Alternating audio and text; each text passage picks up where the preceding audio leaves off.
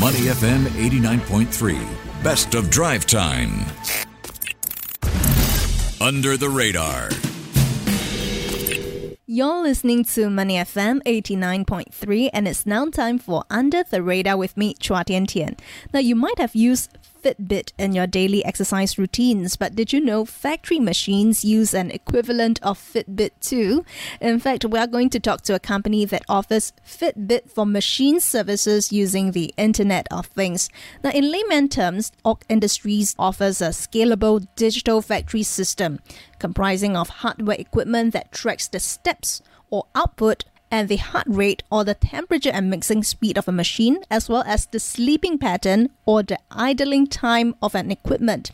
Now, data collected by the equipment will be automatically analyzed with a software to provide factory owners a broad overview of what's happening on the factory floor and if there are any problems with the factory equipment that needs to be solved. But how does this work exactly? Well, for more, let's speak to Samuel Tan, CEO and co-founder of Auk Industries. Samuel, welcome to the show. Thank you very much, Tian Tian. Appreciate the introduction. Great to have you on board. So, Samuel, we've briefly talked about Auk Industries offering a solution that essentially works as a Fitbit for machines. But what I understand in layman terms is that you provide hardware sensors that measure the health of machines on factory floors and software solutions to make sense of the data coming out from the sensors. So, appreciate if you could tell us more about that, as well as your value proposition and business model. Right. So we are actually a both software plus hardware company. And why we do that? Because the hardware is actually a very important enabler. Right. Without the hardware that connects all the way to the edge of, let's say, a machine, right, a sensor, right, you do not really have a lot of data. And that's where a lot of companies get stuck.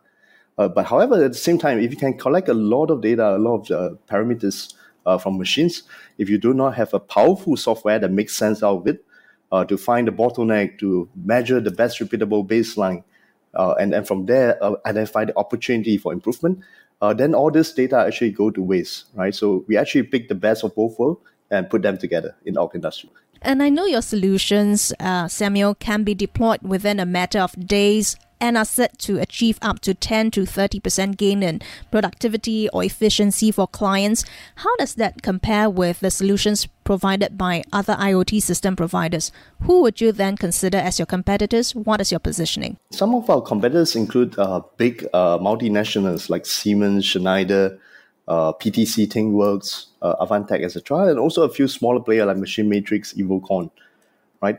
And I think the key difference actually is the way that the philosophy and the principle and the approach that we take, right? A lot of traditional, conventional way of digitalization actually involve doing a site survey, deep analysis, scoping, come out with a Gantt chart for next 6 months, 12 months, write out every specification and collecting requirements from users, etc., and put it into a development pipeline, right? So we believe that is actually a very old way that is not necessarily the best for the digital world, right? In fact, one of the key terms that you might have heard in the digital software world is agile, right? So we do that differently in the sense that we put the enablers, the tools, into the hands of our users, and users, almost like a Lego block, can build it modularly into something that is suitable for the enterprise, right? What we have found out is that the people get much more creative, much more imaginative, compared to a big company coming in and doing consulting work. And in that sense, we also much more higher sense of ownership.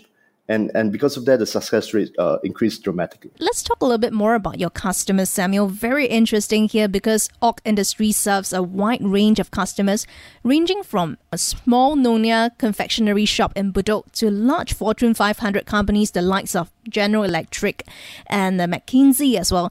I believe you also secured a project to roll out your solution for a Johnson & Johnson mouthwash production line in Thailand.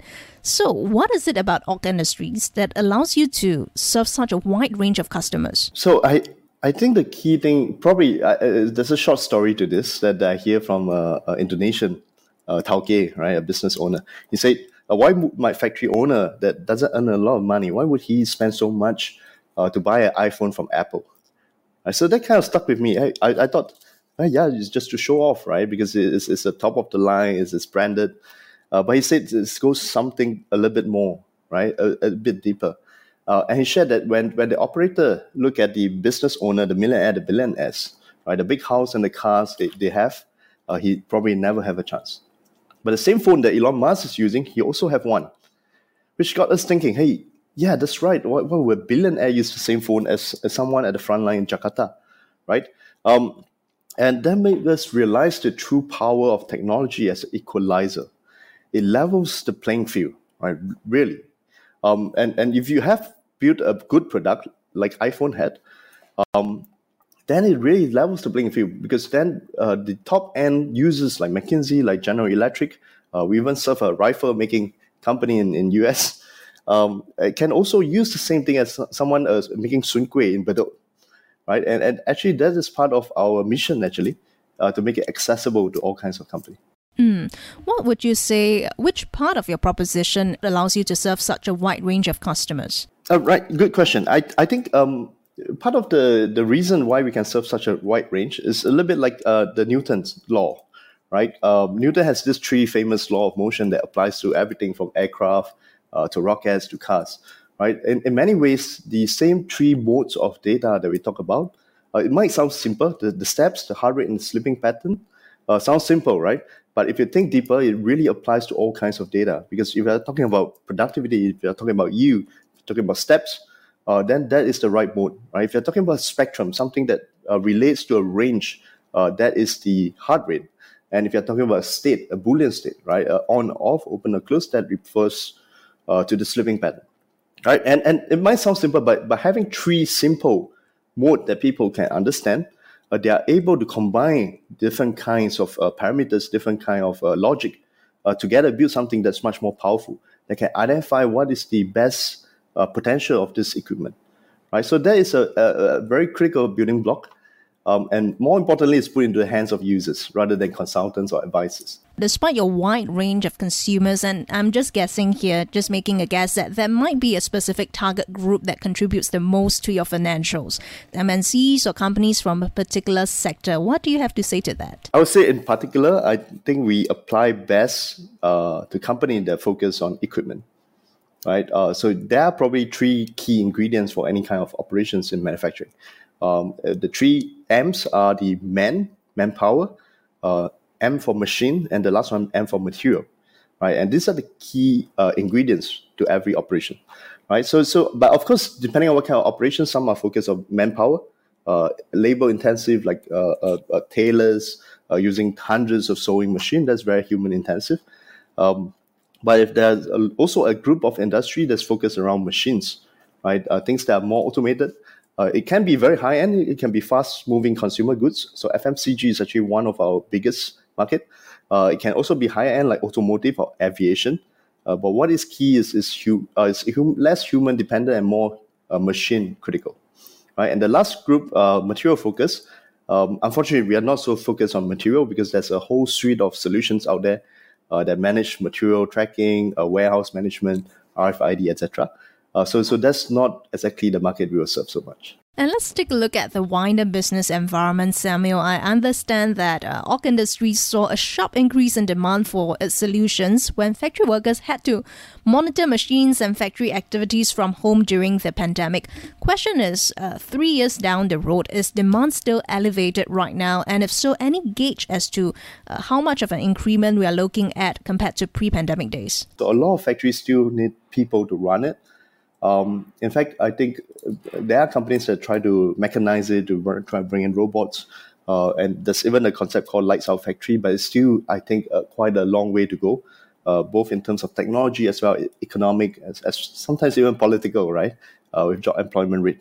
But what we did see increases because the ability to travel is much restricted. The ability for engineers to visit on site across different plants are tougher. So I think that helped a lot.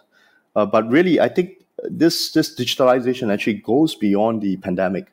Right? It is actually so maybe a bit of a joke is VCs has actually asked us before, are you a painkiller or are you a vitamin? Right? So actually there's advantage to each. Painkiller, of course, is much more needed and immediate. Vitamin a little bit of enhancer. But probably we are more like the steroids, right? In the sense that it's good to have, but increase your competitive edge, right? And why is that critical in today's world? Is in good times, it's extremely important to increase your market share quickly. And by doing the productivity gains, you can help to do that. But also in bad times, which I think we are seeing a little bit of that with the climate, with the economics, it's also very important to reduce the cost. Right? The cost, by improving your productivity, you can reduce your operating costs. Right? So that's actually a lot of what our customers are focused on right now. You're saying that beyond that pandemic and that need for remote monitoring here and there, it also has to do with keeping costs down as we sort of enter this period of a little bit like a post-pandemic recovery where people are trying to recoup their losses. Yes, that's right.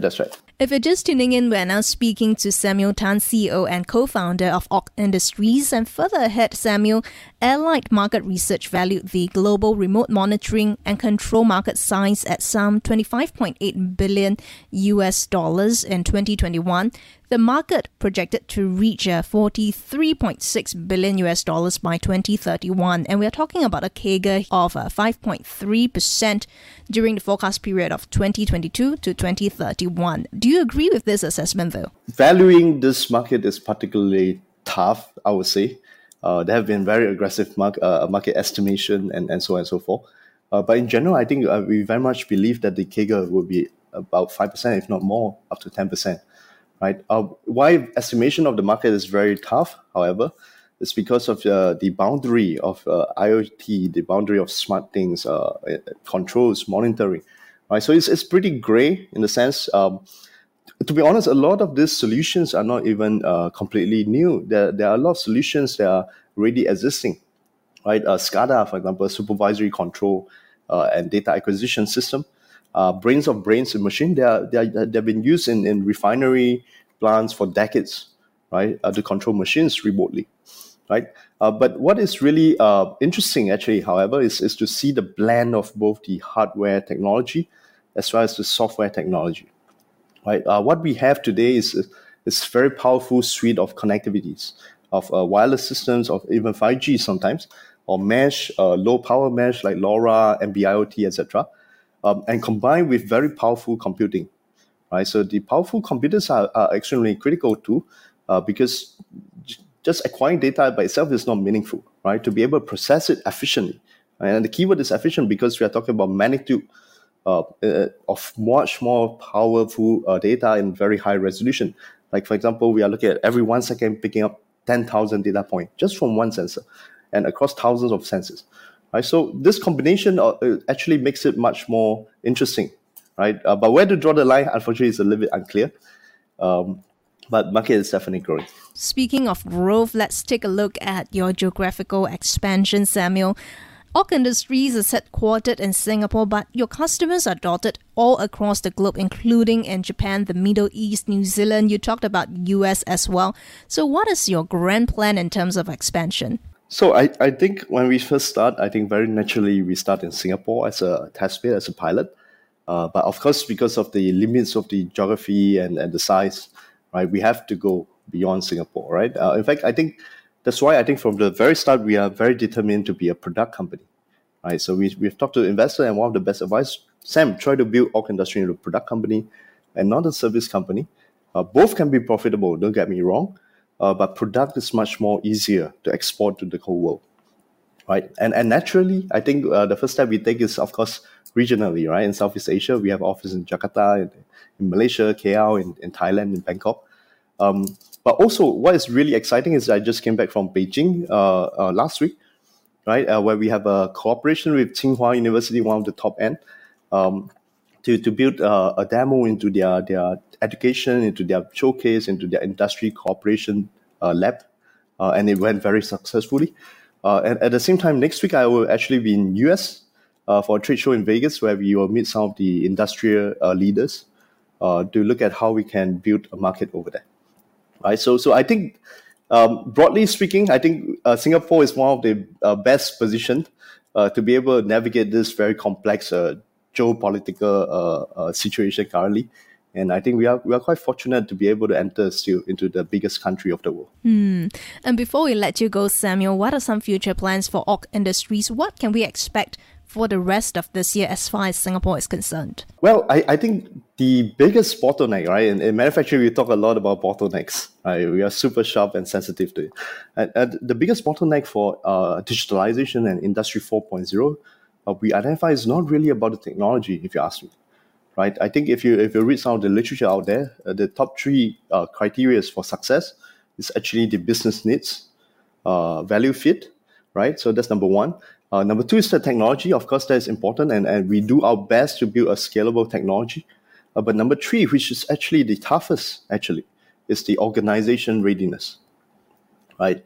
So what we are doing in Auk Industries is quite radical. Actually, what we are building in the next milestone is to influence the organization. Right? We believe technology is not about the machine, not about the electrical signal, but the behavior of the users that is using it, and how can we shape it in such a way that helps the company grow as a whole entire organization. Right? So that's actually a very exciting thing, and I think we are working all very hard together to make sure we can shape the future and build the workforce of the future. All right, exciting days indeed. Thanks a lot, Samuel. That was Samuel Tan, CEO and co-founder of Auk Industries. Thank you very much for joining us on Money FM 89.3. Before acting on the information on Money FM, please consider if it's suitable for your own investment objectives, financial situation, and risk tolerance.